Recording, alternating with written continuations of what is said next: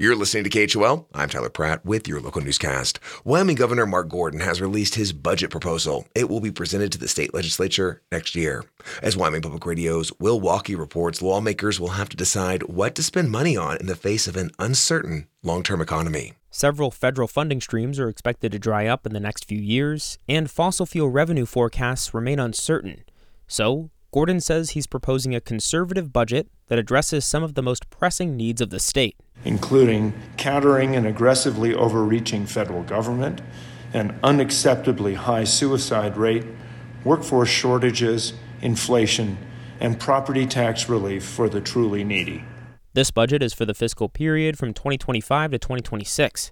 It includes money for drinking water projects, community mental health centers, and economic development.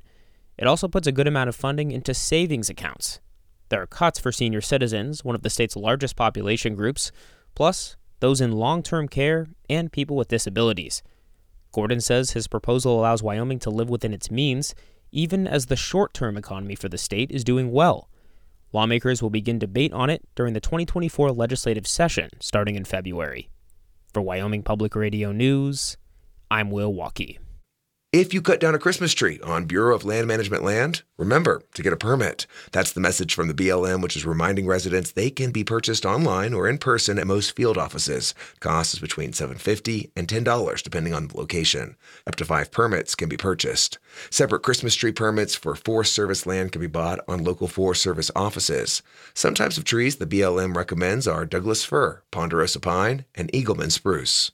The Jackson Hole Mountain Resort ski season is slated to begin the day after Thanksgiving with a little snow in the forecast. But as KUNC's Alex Hager reports, across the Mountain West, snowfall is off to a slow start this year. 2/3 of the Colorado River's water starts as snow in the state of Colorado, where the wettest regions have about 60% as much snow as normal for this time of year.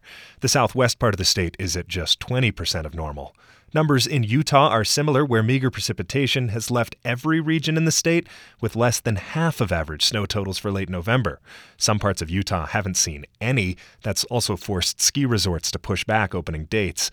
Wyoming and New Mexico are also fairly dry, with less than 40% of normal snow totals in most mountain areas. The good news? There's still plenty of time to close the gap. Snowpack in the Colorado River Basin doesn't usually peak until March or even April.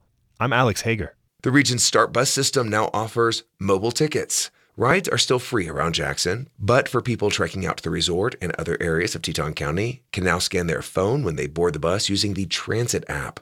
START says it serves more than 800,000 riders a year, both residents and visitors. I'm Tyler Pratt, KHOL News.